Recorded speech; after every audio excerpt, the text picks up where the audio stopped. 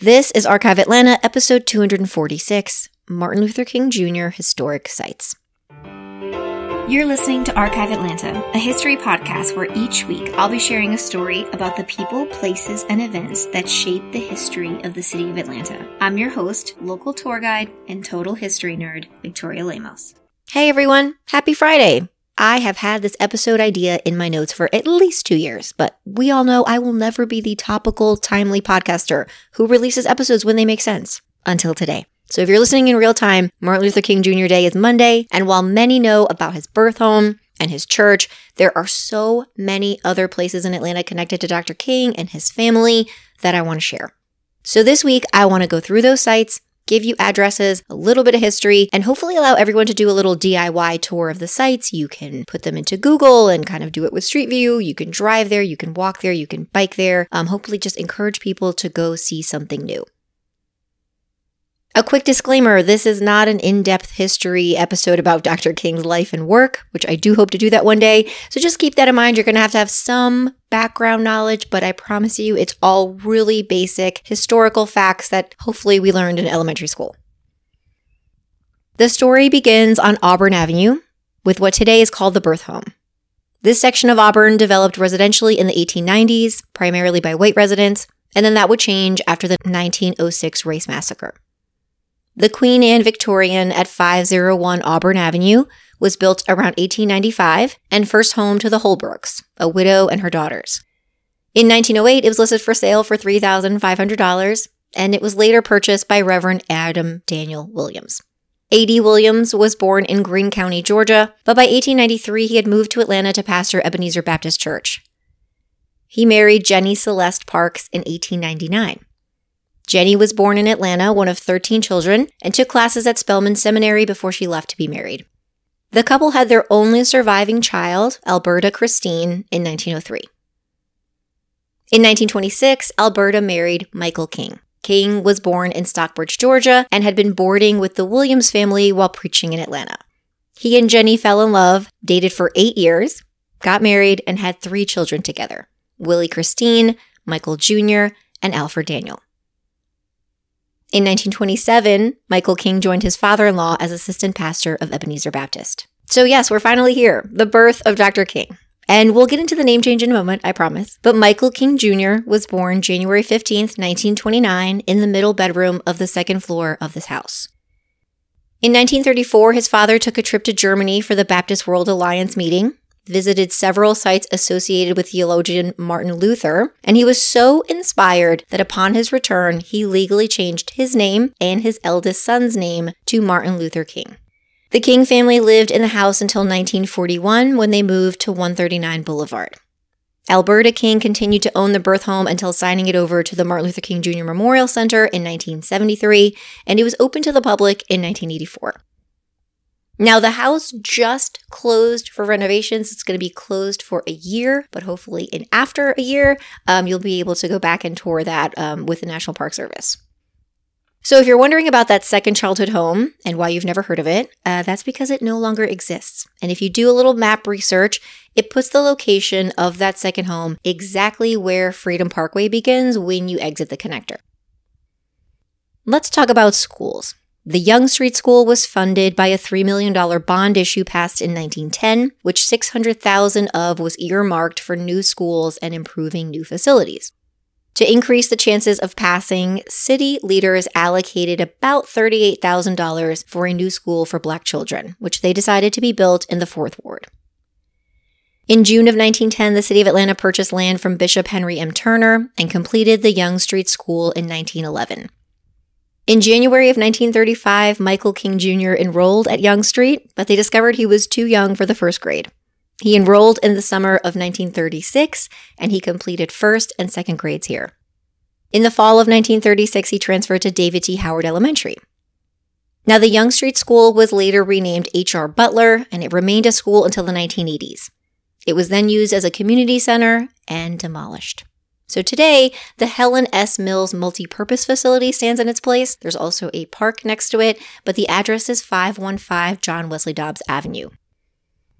If you travel down the street probably less than half a mile, you'll see the newly remodeled David T. Howard Middle School at 551 John Wesley Dobbs Avenue. The school opened in 1923 on land donated by David T. Howard. Howard was born enslaved and post-emancipation got into the undertaking business. By 1890, he was one of the wealthiest Black men in the city of Atlanta, and he operated the fourth largest funeral home. Dr. King attended the elementary school here from 3rd to 5th grade, graduating in the summer of 1940. From the fall of 1940 through 1942, King attended the 7th and the 9th grades at the Atlanta University Laboratory School. The school opened in 1930, and the laboratory school taught all grades. It was like 1st through 12th or something. But they did it in 2 different buildings. So the elementary school kids were at the Oglethorpe School, which is that building still stands today. It's on the Morris Brown campus. And then the higher grades were taught inside Giles Hall on Spelman's campus.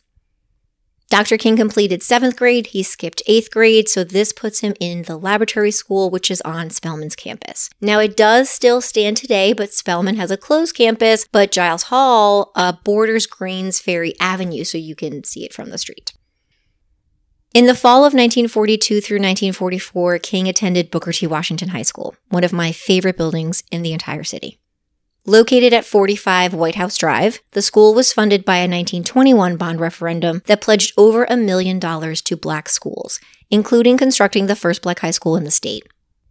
The Board of Education approved the purchase of 20 acres of land for the school in June of 1922, and Eugene Wachendorf was selected as the architect.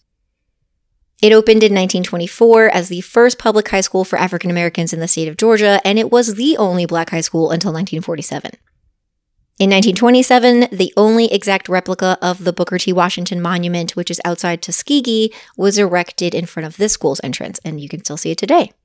In his autobiography, King recalls that he had to take the bus from the 4th Ward to the other side of town where Booker T. Washington was located, and the rigid patterns of segregation dictated that he could only sit in the back of the bus or stand if those seats were taken. And he says, quote, "Every time I got on that bus, I left my mind up in the front seat. And I said to myself, one of these days, I'm going to put my body up there where my mind is," end quote. Dr. King graduated early and made his way to Morehouse College.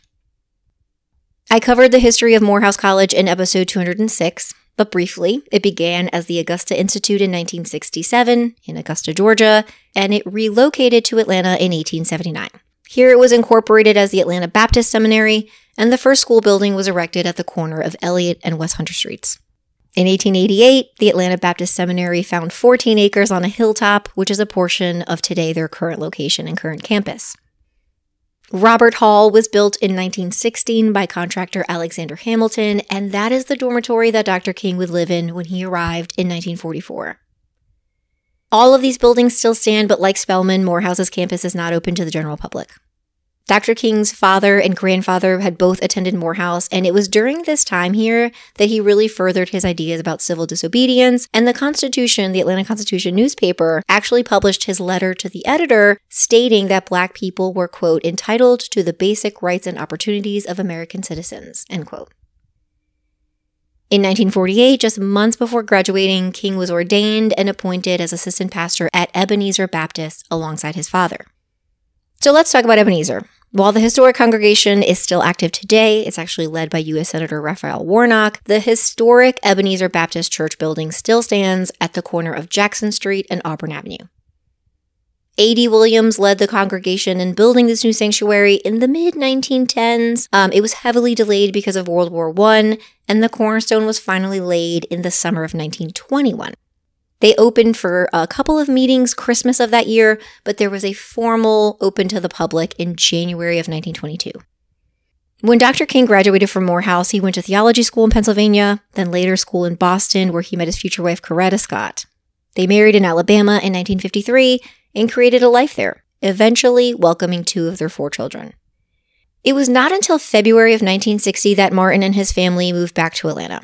And here, King began working at the Southern Christian Leadership Conference offices, which were on the first floor of the Prince Hall Masonic Lodge building.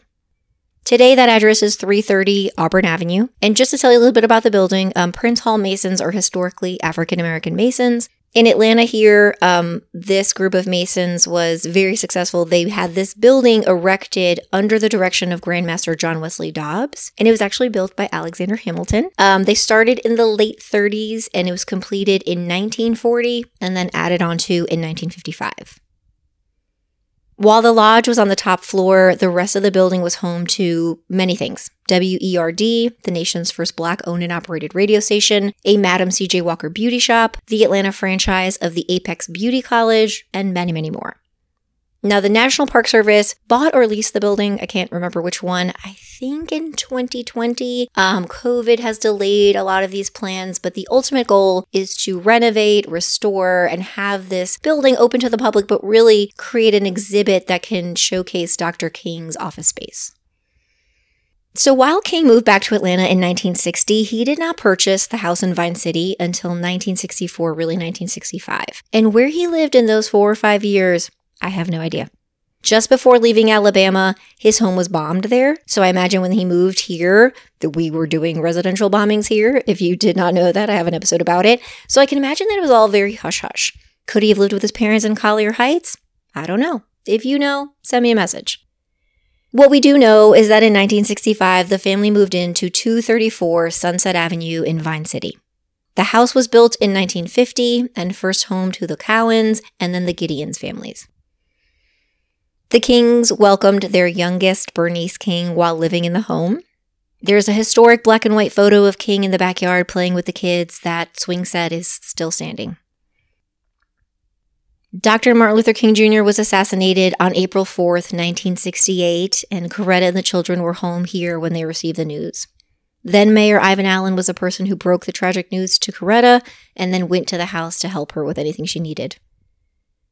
The house was recently purchased by the National Park Service and also similar plans to renovate, restore, and have this be an accessible museum space. King's funeral was held on April 9th with services at both Ebenezer and Morehouse, and his body was laid to rest at Southview Cemetery. If you've been listening to me for a while, you know that I love cemeteries and cemetery history, and Southview is an incredible place. Located at 1990 Jonesboro Road, it was formed in 1886 by 9 Black Atlanta businessmen who petitioned the state of Georgia for a charter to establish a cemetery. This makes it the oldest African-American non-charitable corporation in the country. It's the final resting place for over 80,000 African-Americans, including Hank Aaron, Sean Lewis, and so many more. If you visit the cemetery, when you drive in, if you go to the right side, it is generally the historic side, I'm calling it. The first row of crypts facing Jonesboro Road actually is where the King family crypt is. Dr. King was buried there for 2 years until his body was relocated to a crypt at the brand new King Center for Nonviolent Social Change. Today, it's simply the King Center. So if you want more details on King's funeral and the several different crypts that he has been entombed in over the years, my friend Liz over at Tomb of the View has a really great episode 66 that I'm going to link in the show notes. So there we have the broad list of the most important sites associated with Dr. Martin Luther King Jr.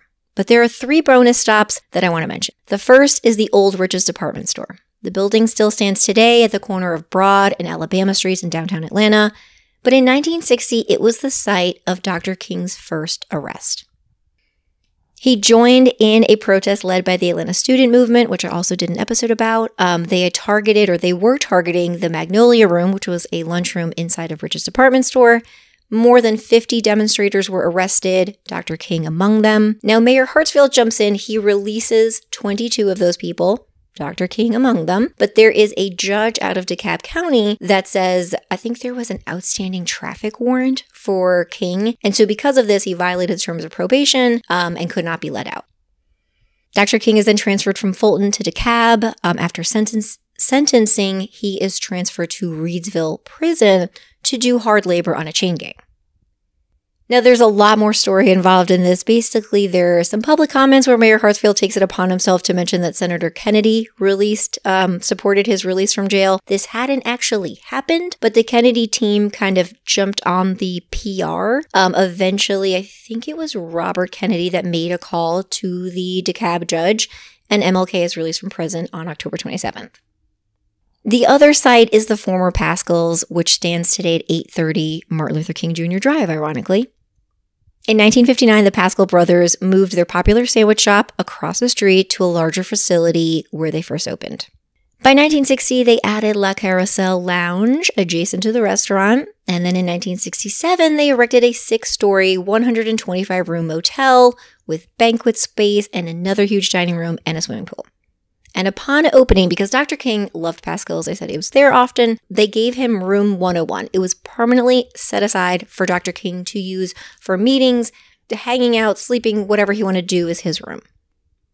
The last is the home of Martin Luther Sr. and Alberta King, located at 2873 Dale Creek Drive in the historic Collier Heights neighborhood. Reverend King had the home built in 1958 from plans selected by his wife, and she lived there until her death in 1974, and he lived there until his death in 1984. It's still owned by the King family from what I gather, and there's actually a story of Richard Nixon visiting the home after Dr. King's assassination. So there you have it, the virtual tour of historic sites associated with Martin Luther King Jr. Thank you everyone for listening. Remember to leave a rating and or a review wherever you listen to the podcast. You can also visit the Patreon link in the show notes if you want to support the work. Hope everyone has a great weekend, and I'll talk to you next week.